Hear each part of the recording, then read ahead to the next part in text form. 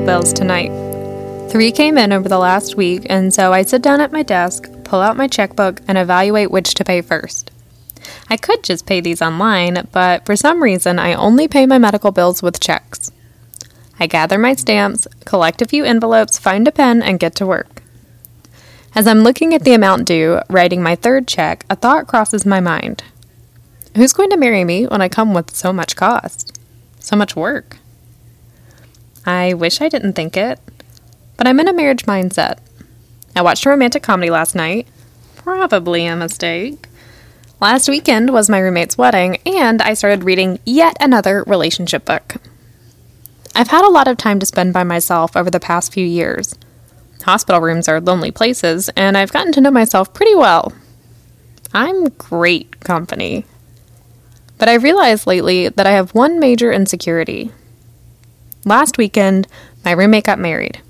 It was a beautiful ceremony, and they were so full of joy and love and happiness. As they were saying their vows, 5 words stuck out to me. In sickness and in health.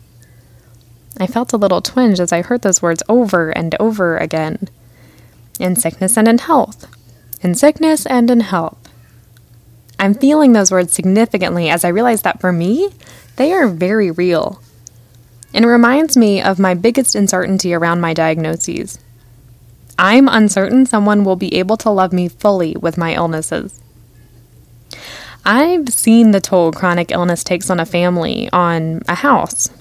I've seen how tired a person becomes, how stressful and heartbreaking it is to experience a person you love so dearly, consistently and constantly experience great pain. I've seen firsthand how some people respond to this weight of caregiving or sharing the burden of chronic illness by removing themselves from the experience altogether. I've seen the person leave. But I've also seen them stay. And I've seen them cry and break as they helplessly witness my pain. I've seen the wear my illness has on them. I've seen a little bit of them fall to pieces. I've seen them stay and wish they wouldn't. So when I hear the words, in sickness and in health, I know this vow is weighted to one end for me. I'm not sure someone will willingly, knowingly partake in that end. I know, logically, that people with chronic illness get married all the time. I know that couples navigate illness and trials and complications every single day. But I know it's not easy. It's not the ideal. It's not the half of the vow we like or hope to make. And I'm so uncertain that someone who hasn't been exposed to serious or chronic illness and a close friend or family member will be able to knowingly comprehend and set expectations to what life with me would look like.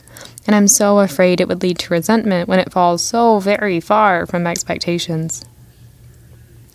I'm not sure how to resolve this insecurity. I'm hoping to be proven wrong. I'm not getting married anytime soon, and I've never even been on a date, so I'm probably getting a bit ahead of myself, but it's something I look around and see in the happiness among me. I'm scared of in sickness and in health. I'm insecure in a relationship I don't even have, though I'm not able to reason this one away. But if all else fails, I'm great company. Entry written and voiced by Madison Darling. Music written and played by Dixon Darling. Next entry, Old.